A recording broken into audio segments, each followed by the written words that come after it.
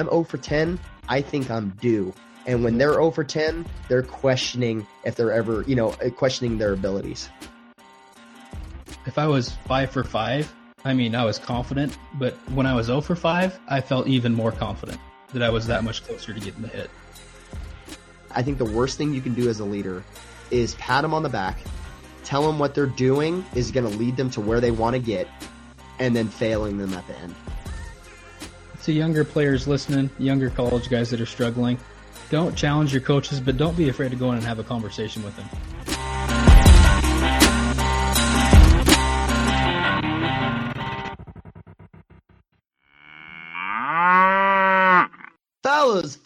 Fellas! Welcome back to the Farm System Podcast, your home for baseball development. We're here for you, by you, and with you.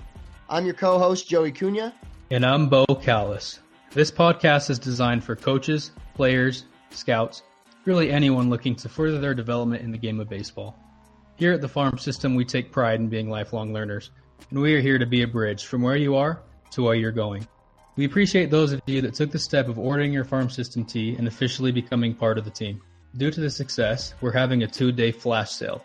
Visit thesystem.farm and use code FLASH01, all caps, to get your tee today for $15 plus free shipping. On this episode, Bo and I dive into mindset and what holds players, teams, and organizations back from winning and becoming elite. Hold on and watch your toes, because we may ruffle some feathers on this one. Pull up a seat, grab your notepad. It's time for development.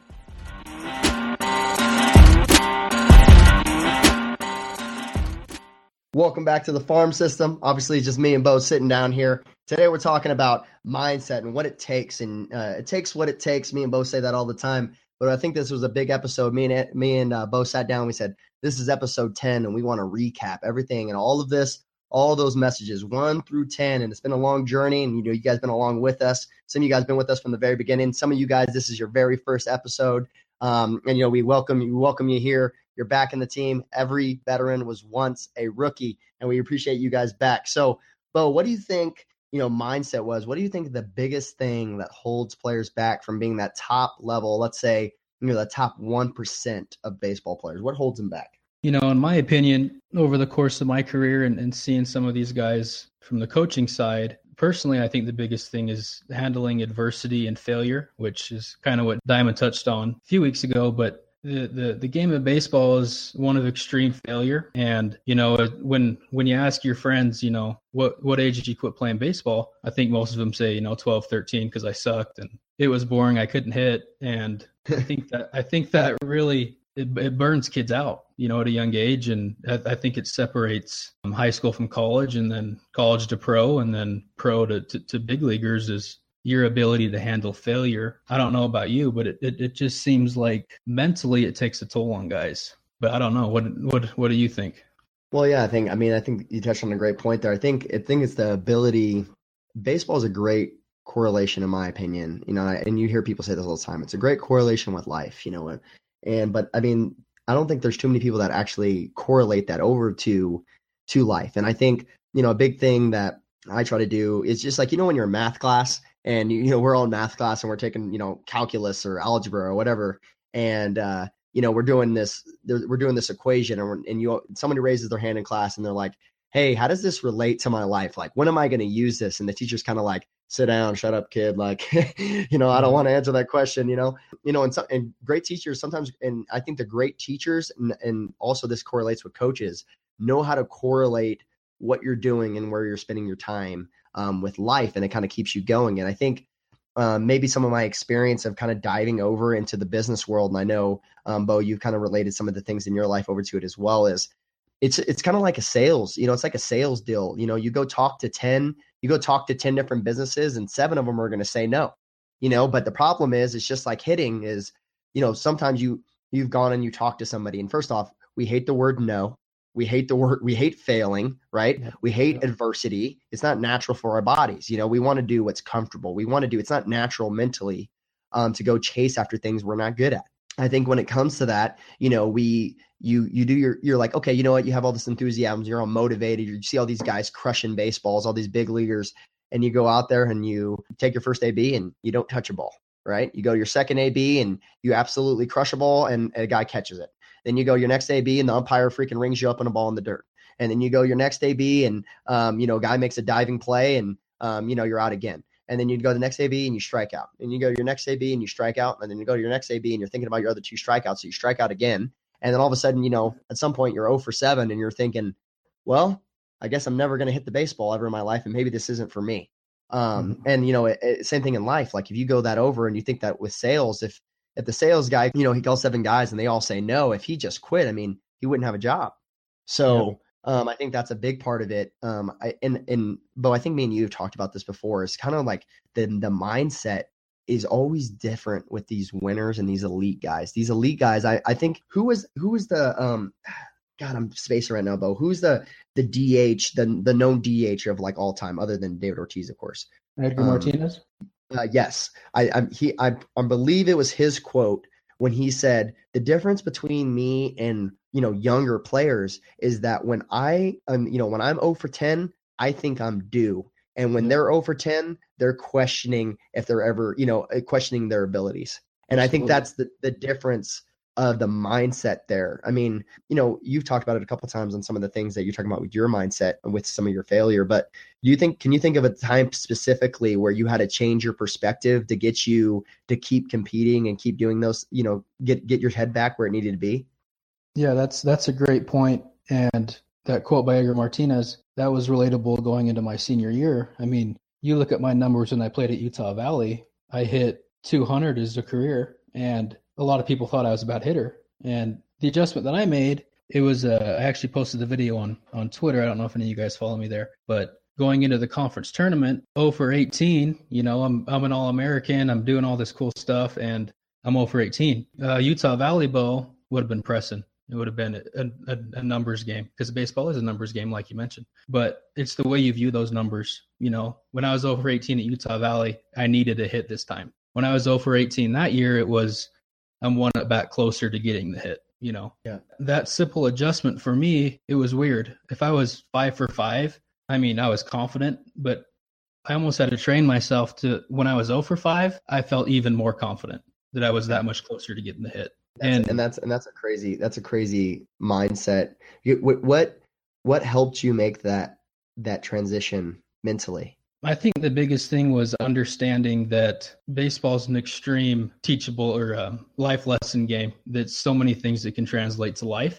And when I finally said these experiences, it's an opportunity. It's a blessing to be in this moment and to embrace that stuff as, I get to do this. No, why press? I get to do this. This is another opportunity to be great today.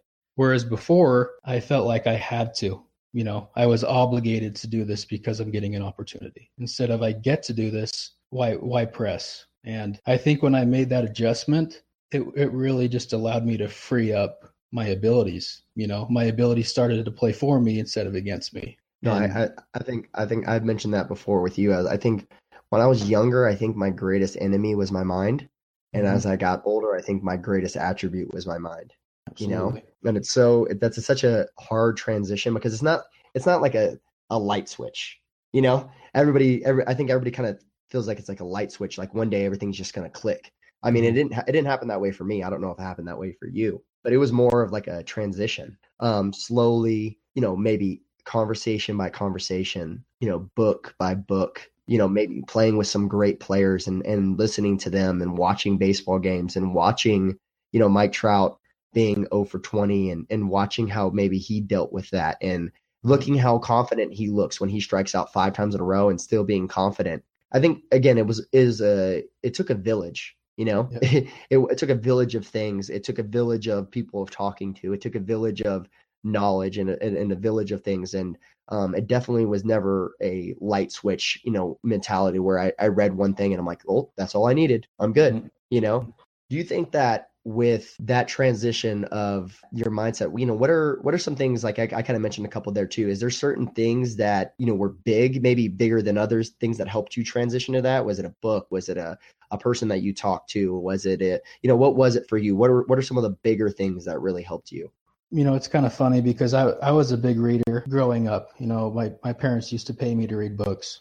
And over time, I eventually just liked reading. But it's kind of funny because when I started to struggle, I fell away from that stuff. I fell away from trying to further my knowledge and strengthen my mind, because I think a lot of players, they work so hard on training their abilities and getting in the weight room and getting reps, and they forget to train their mind.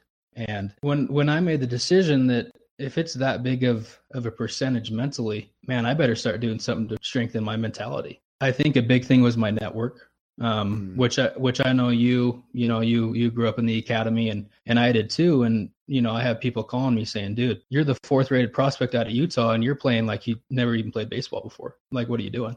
And I think falling back on that and just realizing, man, I got to make some adjustments or else I'm going to miss out on all these abilities that I have to play the game.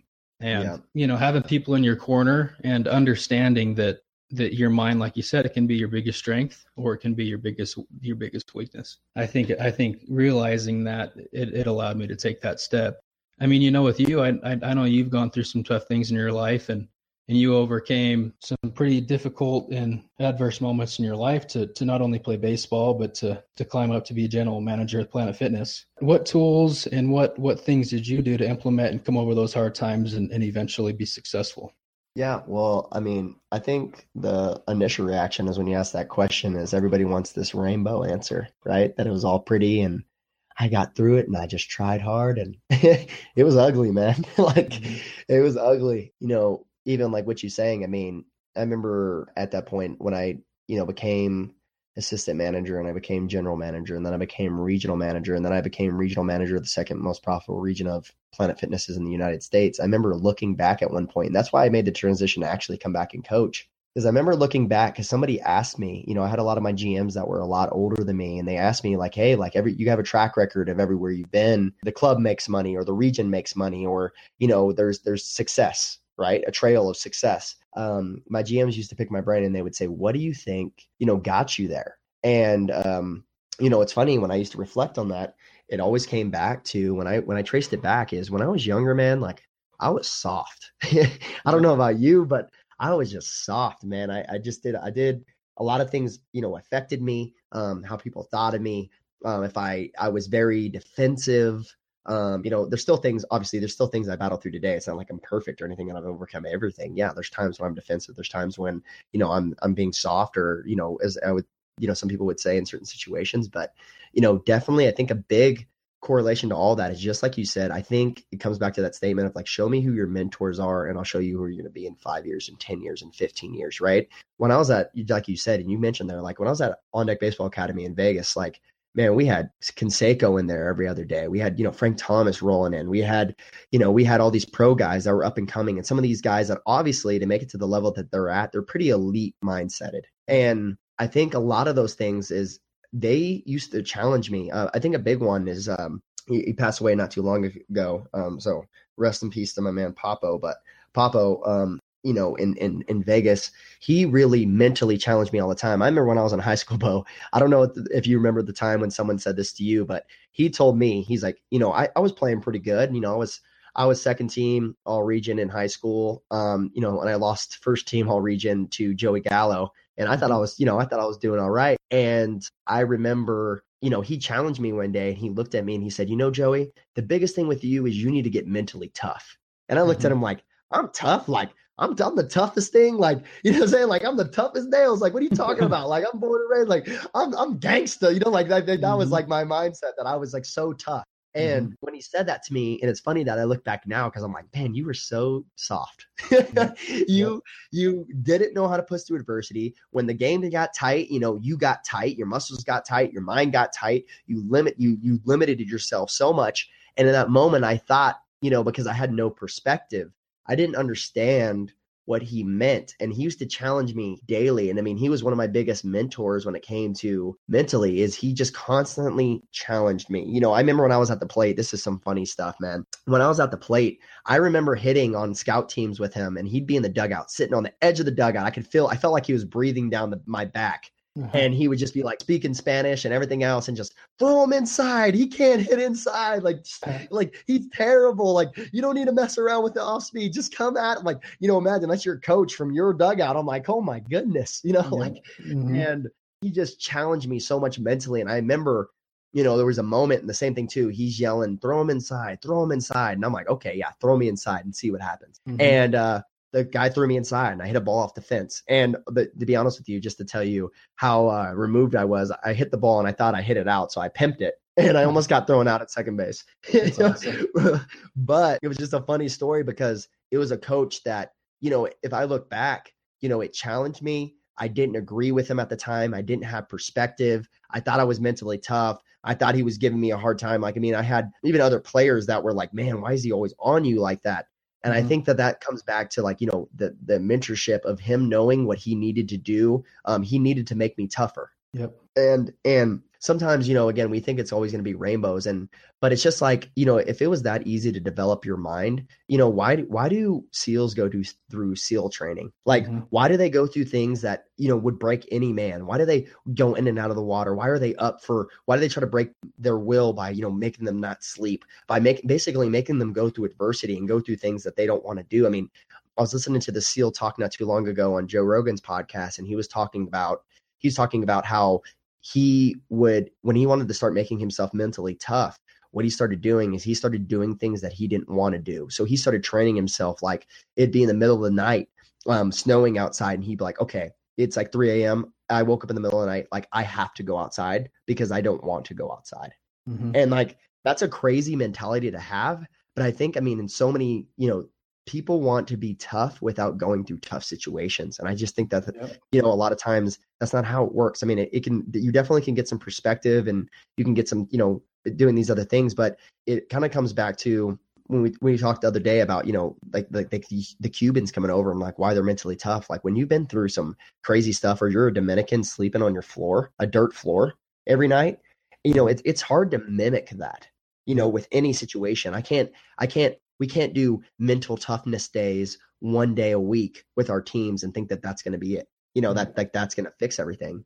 Like what is your take on mental toughness? You think it's, something that needs to be incorporated every single day in practice? And if so, how do you do that? And also, what are some ways that you've seen it done? And, how do you think we get better as we go forward? Well, for me, I think there's no greater teacher than experience. And it's like something that, you can be as prepared as you want, but you're never going to be prepared until you're in that situation. So I think placing your athletes in high pressure situations, whether that's in practice, whether it's in the weight room, whether it's in anything you do, you have to place them in high pressure situations. And, a lot of coaches we've talked to, they've talked about creating competition and creating adverse situations. And I think you have to. I think the hardest thing for me, which I don't know about you, and I know you said you were soft, and I think that's just kind of the younger age of baseball nowadays. It's like soft. We were just barely talking about it. It's I'm owed something. So once these kids get to college and all of a sudden they're in those situations, it's like I'm going to shut down. And for me, I think the younger you can get it, and the younger that you are experiencing certain situations, I think the better you are. Because, obviously you have the guys like Harper and Machado who are just better than everybody else. But you have guys like Altuve. He basically harassed the Astros into signing him, Yeah. He went there the first day and they said, get lost, and then they signed him for a bus ticket and you play. I think it's just harder. I think the younger kids nowadays are so entitled that the players and the coaches that understand it at a younger age, I think they're better off. Do you think though, like so this is kind of my thing too. I think something that I think I'm kind of weary of is when we say, like younger generations, or like, again, that the entitlement. Do you think that someone made a really good point the other day that like nowadays, obviously when people face adversity, they want to jump ship, right? They want to go to another school. They want to go do whatever. This coach is a jerk, blah, blah, blah, blah, blah. But somebody made a great point the other day. I was reading on Twitter, is he said, the difference? He's like, all these people nowadays want to say kids nowadays are entitled. They're entitled. They want to jump ship. They have all these other things. But also too, do you also think that back in the day, they didn't have as many options, like where you kind of just had to stick it out because there was no other option. If there was an easier option, you would have done it, Absolutely. And so I think that plays part of it, obviously with the culture that we've kind of created. But also too, I mean, the hard part about entitlement, it also comes back to obviously with kind of God's message of, we're not here to judge and these other things. Cause I always think about this, like, think about it. If me and you went to the Dominican, they would think me and you were entitled. Right. No, and if you met somebody on an island in the middle of nowhere that's never seen electricity. I mean, there's something like, there's like 1 million people in the world that live without like clean water, So how often do we take that for granted? And so I think that, I'm always really weary lately. I mean, don't get me wrong, I didn't always think like this, but something I've been thinking about a lot lately is I'm a little scared. And I think coaching wise that we shut some things off when we say, oh, that kid's entitled. I think we're all entitled, right? In a certain fashion. But I think like you're saying here, what your point more is that we need to recognize that we're all entitled and that if we want to make it, we need to address it.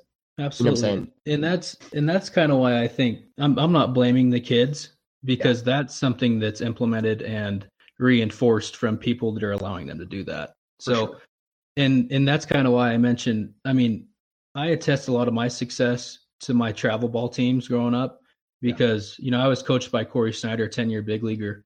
And a lot of these kids and teams are based political. I mean, he didn't care. It was, if you're good, you're going to play.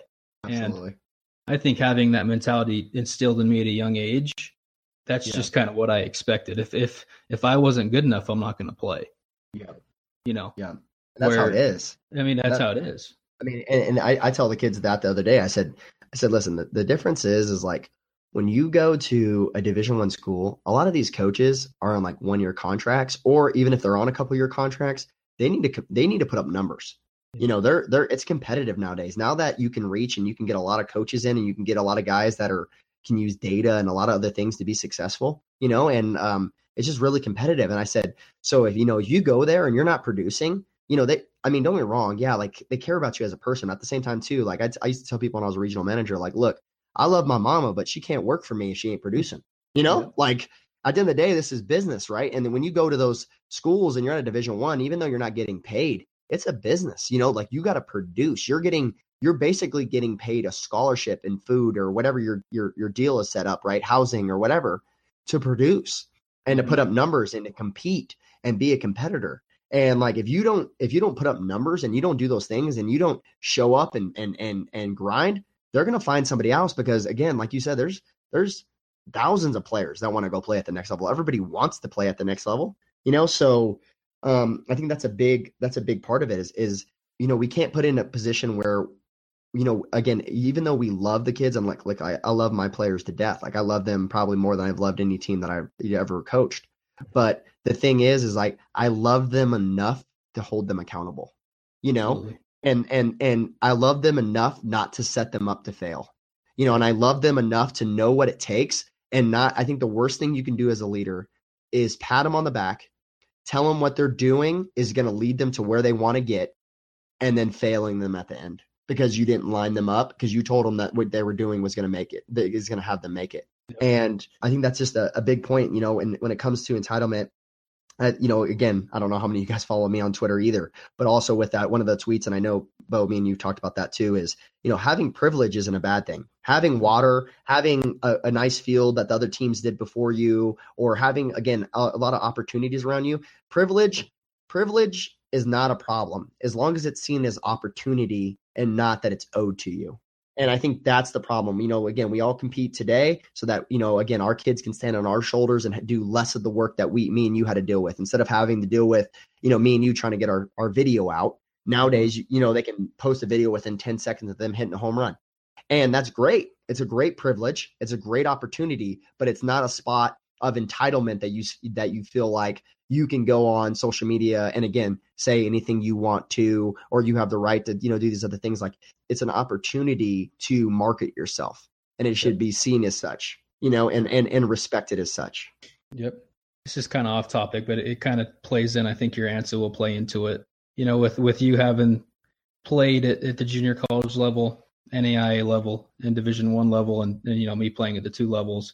I remember we'd always talk about what separates Division I athletes from other levels. And I think it encompasses a lot of what we've talked about today. But what do you think the biggest thing that separates that from? from maybe those NAIA guys or some of those junior college guys? Well, one thing I think we need to be careful of is there's some really good programs at every level, right? Yeah. You know what I'm saying? Like, don't get me wrong. There's some junior college teams that are unbelievable and will smash some Division I teams, right?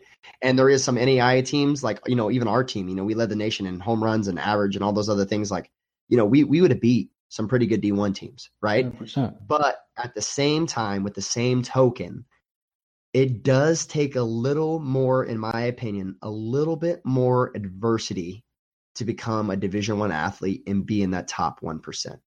Because, and me and you have talked about this, is because it's a holistic, when you become at that level, because of what the NCAA has done a great job of doing things with grades and doing things with transfers and doing things with, again, everything that it takes to be a Division I athlete. That's why some people will argue that they need to get paid because of what it takes.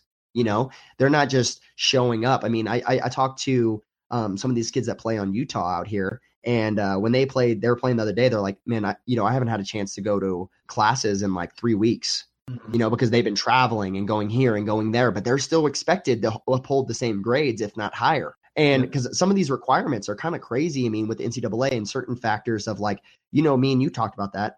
I was a 3-year transfer out of JUCO, and I had to have not only my AA degree, but also 60% of my bachelor completed.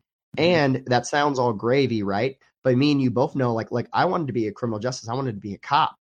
Well, to be a cop, one of the requirements is you have to do an internship for 3 months from 9 to 5, right? So as an athlete, how am I going to do that if I'm a 3-year transfer? It's impossible. So how for me to do that, what I need to do, because I would miss every single game and I would miss half my practices, is that, you know, you need to change your degree. You know, you have to change your degree because that's the only other option you have if you want to go play at that level. And that's a sacrifice that you have to make if that's truly your dream. So to answer your question holistically, is I think the biggest separation is junior college. Let's be honest, okay? Junior college, I mean, if you graduated high school, you're in. You're in. I mean, it's that simple. You graduated high school, you're in. And you can get in, and again, there's some, you know, I kind of struggled because, again, in California, they don't offer scholarships for junior colleges, which some people don't know. So some of those junior colleges, you got to pay your own way. But to also talk, and not to hurt anybody's recruiting efforts here, is California does a great job of, after you're there for a year, they'll give you in-state, and you also have like government, you know, governor's grants and things like that, that they were actually paying me $5,000 a year. You know, afterwards, where my Pell and all that stuff was coming together, I was actually using it, you know, to benefit, like, again, to help me pay for, you know, living and all those other things. Yeah, that would have been additional cost. Again, you know, California does some great things. I think the first year, if you're out of state, California is a tough transition, just because of the how it works. Again, everybody has their own things, and, you know, I'm sure there's some schools that find ways to, you know, get scholarships, grants, or whatever they do, right? But I think that's the biggest thing, is when it comes to, it's easier there, is if you just have some skill and you graduated high school, you're in. And then let's go NAIA. You got guys that are playing NAIA that are, you know, Latin players that didn't go to school here in, you know, America. And maybe they just got a GED, and again, and half of these guys, you know, me and you play with them, half of these guys don't speak English. Right. So a lot of these players, it's a great opportunity. It's a need.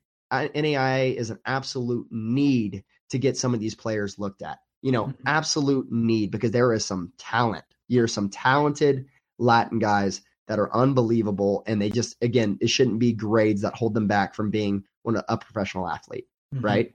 But to speak to the difference of those, again, NAIA, it's a lot easier to get into, right? A lot easier for an athlete to qualify, a lot easier for an athlete to stay eligible, all these other things. When it comes to Division I, not only do you need to be able to push through adversity, but also the difference there too is that, again, I'm not speaking to every single NAIA or every single JUCO, just the pressure at a Division I level on the coaches, I feel like in general is a little bit more extreme. They have this need to produce, and because of that, when, you know, leadership always trickles down. You know, when it's pressed upon, you know, from their athletic director and from the president and whatever, that school needs to produce, because, you know, let's say that they're Texas, and Texas is known for winning. That's pressure. Mhm. and that pressure then goes onto the players that there's an expectation. And because of that, there also is schools that have an expectation grade wise. Like say, like, you can't go to Harvard, you can't go to Stanford and have below average grades. So there's adversity there and I think it would be great here. And I want you to dive into this.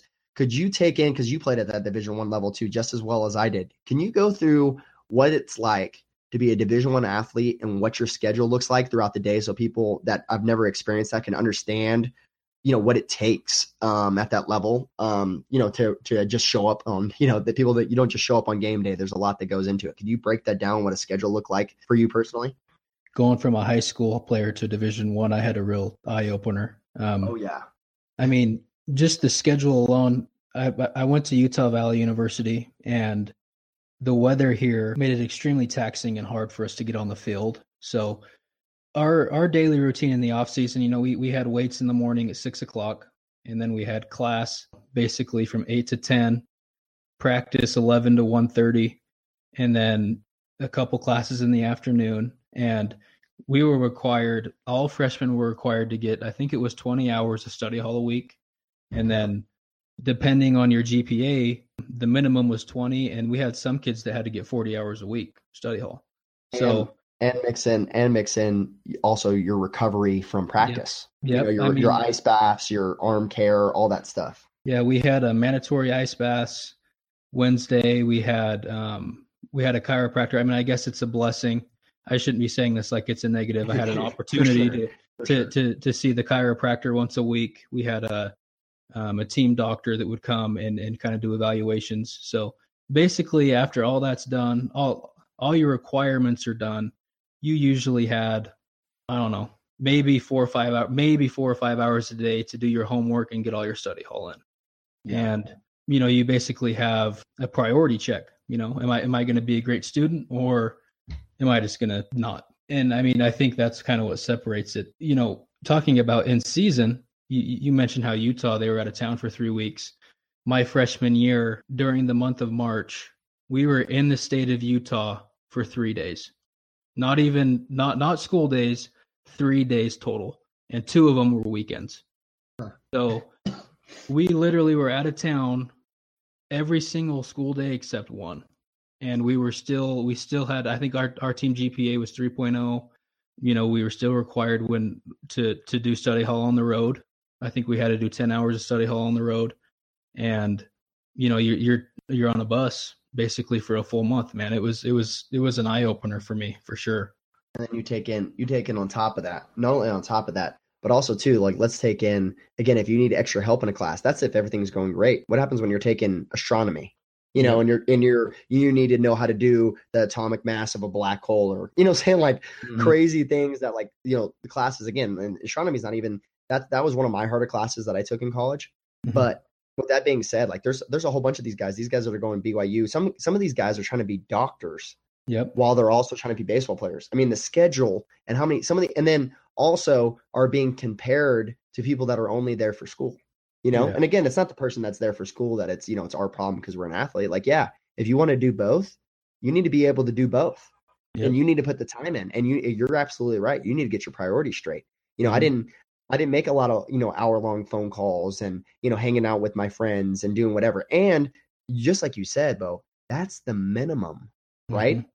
That's if I just want to be the average player, right? Yep. So if I want to go do extra work, hit in the cage, do, throw extra bullpens, maybe doing, again, a different arm care program, or again, I let's say I have an injury and I need to rehab it even more often, right? Mm-hmm. I was like, a lot of our times, when I played, it was we'd get to bed, and then on top of that, I was talk about adversity in some different ways. My family didn't have a bunch of money. I was riding my bike to school, mm-hmm. about 15 miles.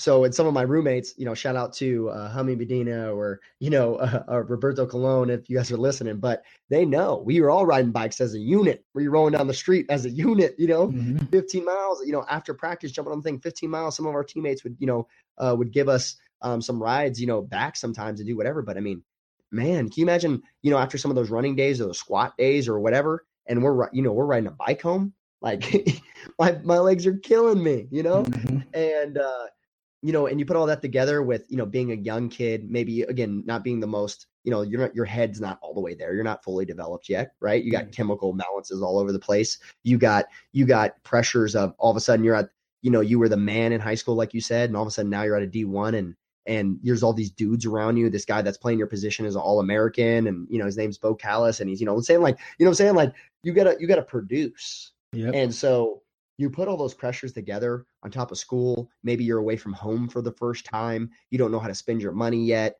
You're eating food maybe that, you got the freedom, you got to watch your diet all of a sudden. You have to monitor all these things. You have to monitor your nutrition all of a sudden. And you put all those things together, man, I'm telling you, like that's why I think it's always amazing when freshmen have crazy years their first year, because that's a lot of adjustment within, 3 months ago, you were hanging out, you were homecoming queen, or king or whatever. And now all of a sudden you're supposed to be a dude. And that's a lot of pressure and a lot of adjustment.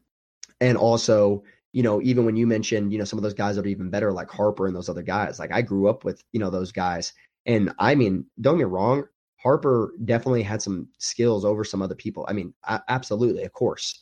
But also too, the pressure that man was underneath. Yep. Like I've told you stories, you played against them multiple times too. Like him, he would hit balls off the wall and people would boo him because he's supposed to be the prodigy of baseball. You talk about how mentally tough you have to be when everybody's questioning every move. And then also too, you saw in the MLB, when he got to MLB, you got people trying to slip him up and try to say that he was drinking and, when he was under the age and stuff like that. Like, not only that, not just people trying to help you, but there's people trying to slip you up, And I mean, you put all that stuff together, it almost seems impossible without God. You know what I'm saying? Like, it's just like you put all that together, it almost sounds impossible, but players do it every single day. And that's the difference though. You and I know our schedules are a lot different at JUCO. Well, I can tell you obviously from JUCO, my schedule is a lot different.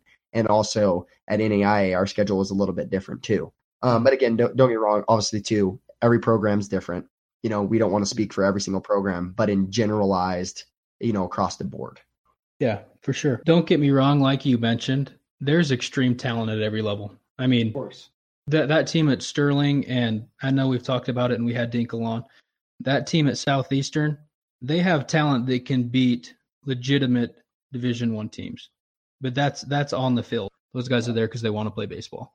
Yeah. And I mean, there are a handful of them that could probably compete at Division I, but a lot of times at these programs, you're getting judged by what you're doing on the field. And at Utah Valley, that was like a quarter of what we were getting judged on was on the field. Yeah. That expectation was, which I was in a great opportunity at Utah Valley. I mean, I was extremely blessed. I was making money to go there.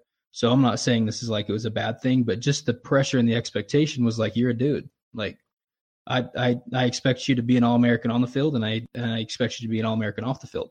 And I know it's kind of like a perception of the NAIA, which I don't think it's as bad as people make it, but at the same time, a lot of those kids just want to play baseball.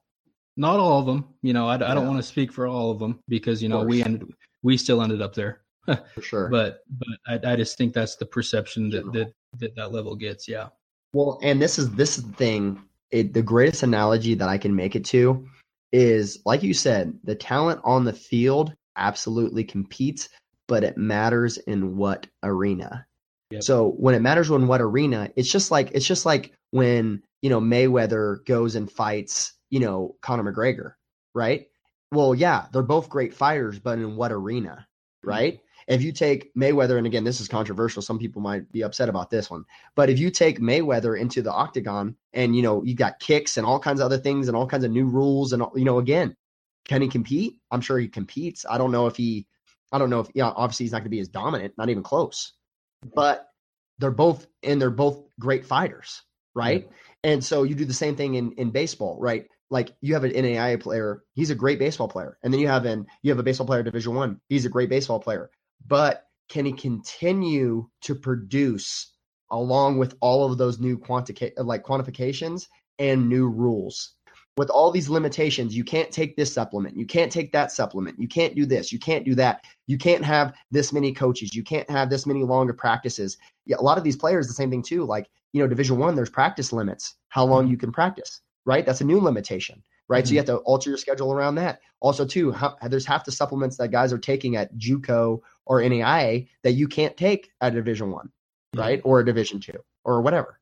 So under these new qualifications, and again, if you can't, let's say in the NAIA, you and I both know, again, you could have an outfield coach, an infield coach, a head coach, an assistant coach, a JV coaches. You could have 50 coaches, and these guys are all helping you. Well, Division I, they also limit how many coaches you could have. So you don't get as much one-on-one time. And you can, again, you have volunteers and they can do grad assistants or whatever. But sometimes, again, when you start putting the limitations on what guys have to put through to actually produce those same numbers, I think that the arena of where they're competing is also very important, and why some people separate the two so much that have done both. But when it comes to straight talent, if we're talking about straight talent, which is, again, obviously a totally different conversation, straight talent, there's talent everywhere. There's talent at every level. There's talent at Division IIIs. There's talent at Division IIs. There's talent at Division Is. There's talent at NAIAs. There's talent at independent ball. There's talent at JUCOs. There's talent at freaking adult ball on Sundays, right? Yeah. There's talent everywhere. It's just under what limitations. Do I need to produce 1 day a week like adult ball, or do I need to be Division I? Again, the last 3 weeks, I haven't been home, haven't slept in my own bed. I'm sleeping on the bus. I'm eating pizza. I'm taking half the supplements that I really want to take, and like, can you still produce and can you still put up these numbers now? And that's the difference of arena, and that's the difference of mindset and adversity, and how people are approaching some of those things. Because when you take away the comforts of home and you take away the comforts of all your friends being around you, again, your homecoming king, and you take away the comforts of your coach that loves you to death because he's had you for the last 4 years, and all of a sudden now you're a transfer and the guy's like, look, I got you for 2 years, and if you don't produce, I'm going to get somebody else.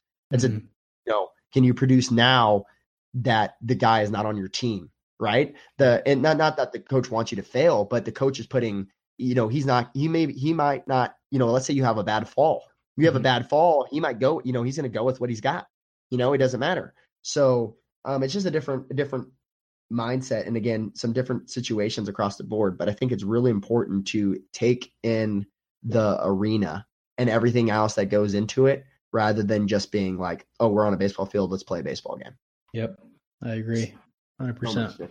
So what do you think, what's the biggest thing that you think that holds, let's go one step higher.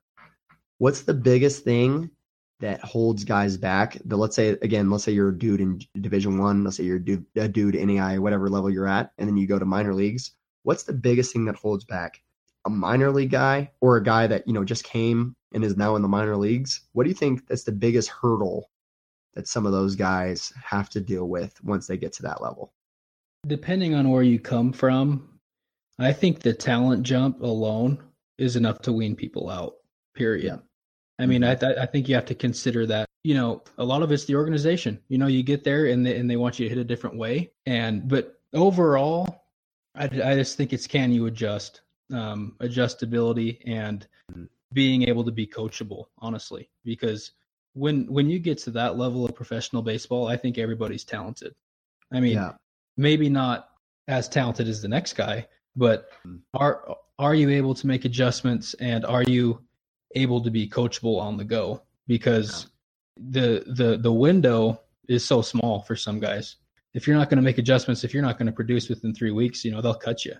And that's the main point I was about to say, is that you just hit on, is not only adjustments. I think at that point, obviously, if you make it to that level, you could probably make adjustments, but the speed of your adjustment, you make it at bat to at bat, pitch to pitch. You know what I'm saying? Can you make an adjustment like that? Where some of those guys, they get signed. Some people are so pumped up, they get signed and they're drafted, and then they're cut within 3 weeks. Yep. And people miss that as you might not have that many opportunities. It might be, it's go time. They don't draft you to say maybe he could figure it out. Unless you're a high round draft pick, maybe you're a first round guy, and they go, you know what? We invested $1 million in this guy, let's kind of let him ride for a minute. But when they get you and they draft you at that point, again, it's a business. It's just as many people that are drafted every single year, which is, do you know exactly how many it is again? It's like 1,600 or something like that. Yeah, right? I think it's around 1,600. So yeah, so obviously there's 1,600 people cut every year.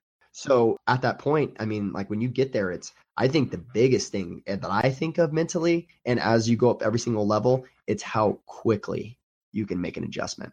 Yep. And sometimes, I was telling some of the boys as I started getting older and kind of feeling my body a little bit more, and I know Donaldson talks about this a lot about knowing how you move through space, is can you make an adjustment without even swinging? Because that's another level, right? Maybe you're in the on deck circle and you feel something and you're like, hold on, you haven't even taken a swing yet. Or maybe you're in the on deck circle and mentally you see that you're in the wrong spot. Mentally you're not where you need to be. Maybe you're standing inside the box and your head's thinking about your elbow or your knee or whatever, and you got a 95-mile-an-hour fastball that's about to come. And it's, can you catch yourself, call time, step out, get your mind where it needs to be, and this all sounds gravy, right, Bo? But can you also do it with 2 outs, the pressure of, if you probably don't produce this week that you're getting cut, and get all of that out of your head and produce right now? Yep. Can you do it right now? And that's, man, me and you both know it sounds a lot easier than it is. I'm not saying that I made it sound easy, but it definitely, even as hard as that may have sounded, it's harder to do it on a consistent basis. Absolutely. It's a challenge. I think that's why people that have played the game of baseball and people that have failed, people that have been successful, no matter what, people that understand and watch those big leaguers. I mean, you look at Javi Baez, they're saying this guy might never get out of AAA because he can't make an adjustment. Yeah. And then the next year he's the everyday second baseman because his ability to make adjustments. I mean, it's so impressive to me, these guys' ability to not only make adjustments, but then do it against the best in the world. It's really so impressive. You really can't even put it into words. It's just, it's unbelievable. And you and I know another thing on top of all of those things too, is just like you said, you're in an organization. Me and you both had troubles with this just at a D1 level, getting there. And you're, first off, you're a young kid. You're just happy to be there, right? You're just happy that someone liked you and did whatever. And you get there and the guy's telling you need to do this. And you're like, hold on, like I got here by doing what I was doing. And so you have to go through this balance of, well, I want to be coachable, but at the same time too, sometimes you can be over coachable where you change too much and it actually starts making you fail. So you got to know what makes you well. You also need to know how to talk to people, right? Sometimes you need to know how to sit down with your coach and have a one-on-one meeting and go, hey, again, can you have that tough conversation and say, I understand what you're trying to get me to do. I agree. I need to work on this and whatever. But this is also my other perspective of why I don't want to completely fall into this, because I feel like I'll start failing in this other area. And that too, as a young kid, those are tough social skills that you might not have, especially someone that usually to that level, they might be a little bit more of an introvert. And maybe somebody that, again, they didn't really go out and party as much or do all these other things because they were too busy playing or practicing or training. So they didn't maybe have as many social, all these other social events because they were grinding. So it's tough. And then also too, it's always tough to sit down, sit across the table from a grown man as a younger boy and have a conversation like that and tell them that you don't agree. And you have a voice. I think, to younger players listening, younger college guys that are struggling, don't challenge your coaches, but don't be afraid to go in and ask him or don't be afraid to go in and have a conversation with him. Because, I mean, I was a freshman, I was hitting 180 and people would always ask my teammates, they're like, how can you just go in and talk to Eric in his office about things? And it's like, how can you not? I mean, you want to be good and you want to be great. And you want to move on in life. You have to be able to have conversations with your bosses. You have to. And I mean, it's funny too, because when I decided to leave, people will always tell you, you're just not talented enough. You couldn't handle it. And I don't know about your situation, but it was the opposite.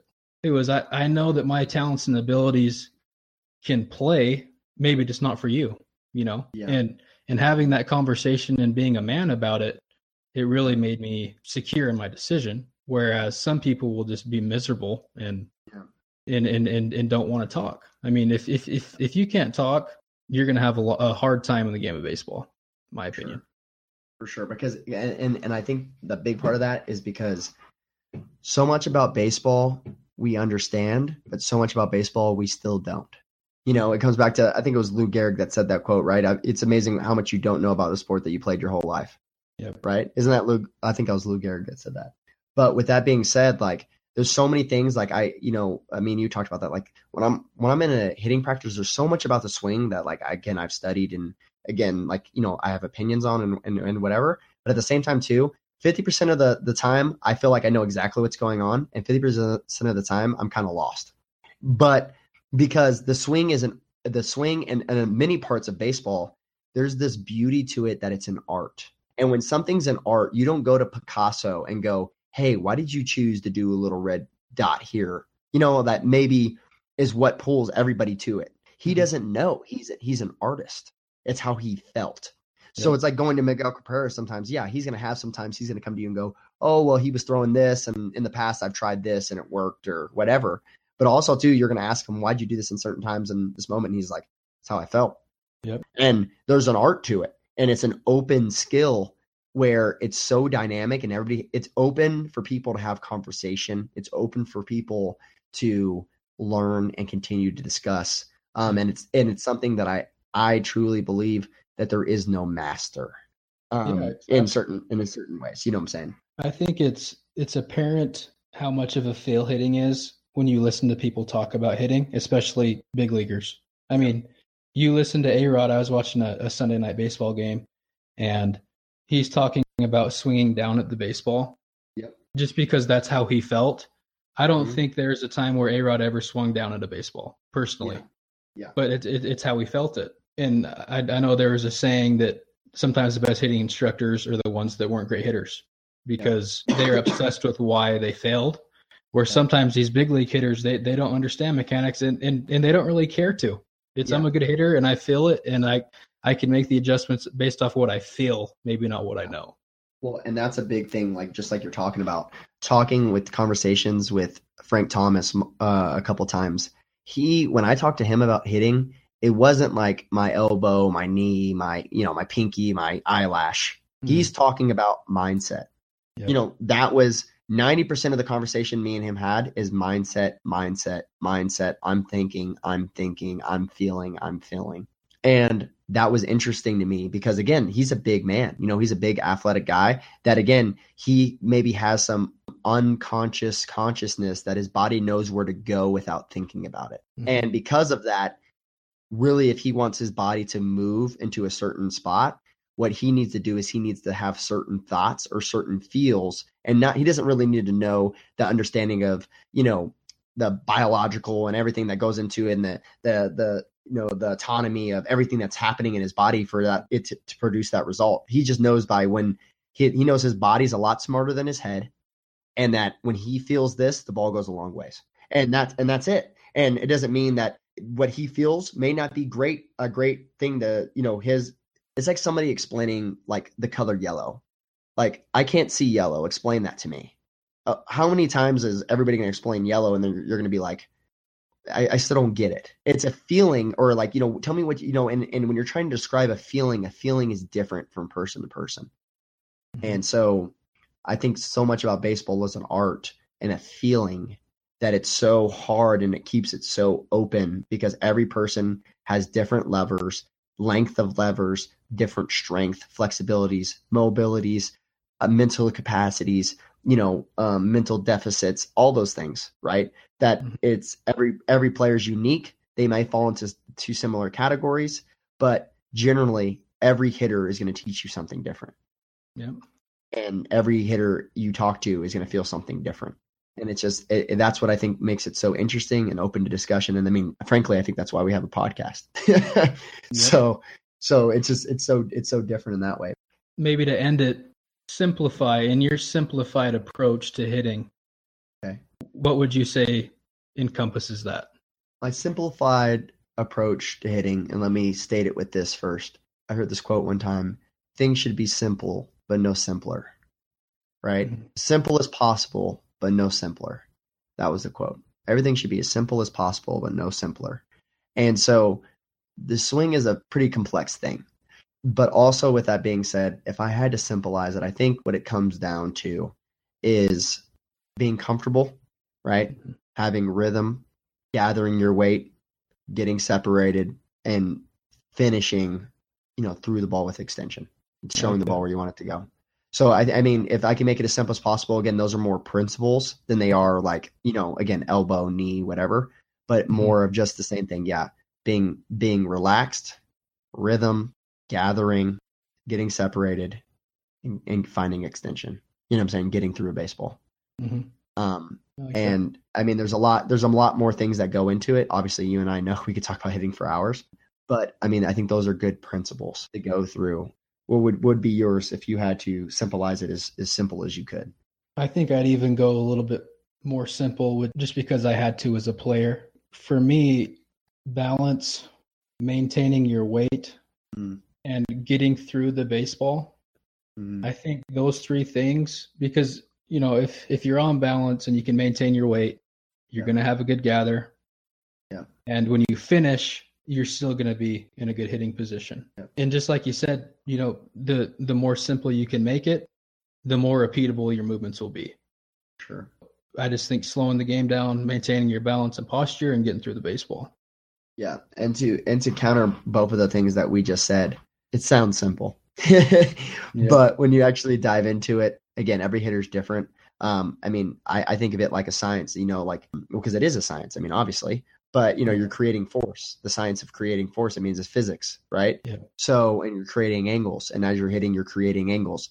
There's a lot of dynamics to it. There's a lot of data. There's a lot of great things that are coming from the game right now. But with that also being said, I think a big part of it, and me and you've talked about that as well, is just that sometimes I think people try to make it too simple. They just want to say, basically what they say is the ones that get it and hit it. Well, it's just the simple. I see the ball, I hit the ball, right? But also too, that's the ones that are feeling well and that are on and they're kicking. When I was crushing baseballs, I was just seeing the ball and hitting the ball too. But also too, when I was struggling, seeing the ball and hitting the ball, it just all of a sudden didn't work. So I think, I wish I could see it. So I think it comes, there's a lot of dynamics to it, but I'm very cautious to make something that's pretty complex. And maybe I think it's a little bit more complex just because of how much me and you have dove into it. But at the same time too, there's some principles and some checkpoints that if we can get to some of these areas, your swing doesn't have to be perfect for you to be good. I mean, for that to be said, I mean, look at Johnny Damon's swing. I mean, good God gracious. You know what I'm saying? Like he had one of the worst swings in all of baseball and that guy could still hit.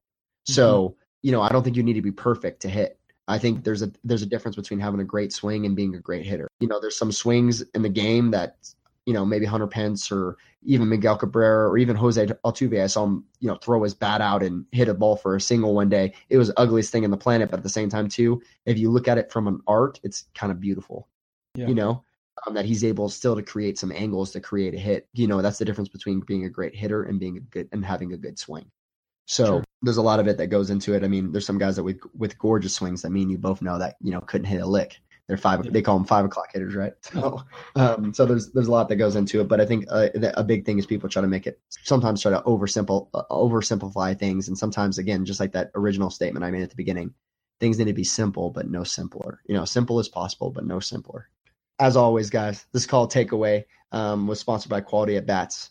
Go ahead and, make sure you guys visit qualityabatbats.com and purchase some of his products. He has some great things going on over there. Steve is the master of the mind and he's got a whole nother side of the game. Guys, make sure to visit him. He's done a lot of great things and trying to produce for you guys and get you guys material too. So, but what do you think your biggest call takeaway would be from our conversation? We kind of hit on a wide variety of things. I mean, even more than we intended. But I think the biggest thing to the listeners is just being able to handle adversity. And the younger you can understand that you need to handle failure and take that in a successful way, I think you'll put yourself in a better position to, depending on your talent level for college recruiters or pro scouts. The game of baseball, it's a game of failure and you're going to face adversity. So just mental toughness. I think that's the biggest thing for me is constantly working on it. It's a big part of the game, so you have to put, in my opinion, just as much time as you do your physical talents and abilities as well. But not more. Yeah, for sure. That's mine. What about you? Yeah, the biggest thing is it's so different from person to person. It's an art. I think, a lot of things of you sharing your experiencing, and the more you experience baseball and you're around the game and you watch the game and you get around it and you see it from, umpiring perspective, and you see it from a coaching perspective, and you see it as a player perspective, and you see it from, a trainer's perspective, and you see it from all these other, different perspectives. I think that you start to get a better picture of what's really going on, but at the same time too, we got a lot more to learn. So I think the biggest part of that is just being open to new ideas, to being a lifelong learner, and being open to how somebody thinks about something and not turning them completely off because it isn't how you perceive it. So I think that would be my biggest call takeaway. Guys, as Bo mentioned, we're gonna do this flash sale, and again, it's just out of love and appreciation for you guys. I mean, shoot, we're starting to get to the point, margin wise, that we're just starting to give away stuff for free, Humbo. Yeah. Yeah. So no, it's awesome. Again, we love you guys. We're just trying to take care of you guys. Again, we want you guys to look like you're part of the team. We want you guys to have your team uniform, and so we appreciate you guys and all the love you guys have shown us. Again, if you think this call would help somebody, you think that, this would help a young coach, or maybe someone that's thinking through some of these things that would appreciate this conversation. You I've seen some of our past episodes, sharing some of those, following us on social media. Some of you guys love us on Twitter, man. We need some love on Instagram too. Tell them, Bo. We need some love on Instagram. There's a lot of posts on there. We put out, visuals and a lot of great things on there that for you guys as well. And also too, guys, just to let you know, we're about to dive into too. We're gonna start releasing, vlogs and things of daily videos from me and Bo. And so we're gonna release out some information from there. So definitely want to follow us on all of our social media and take us on that as well. But anyways, guys, I appreciate you again. And until next time, Farm System out.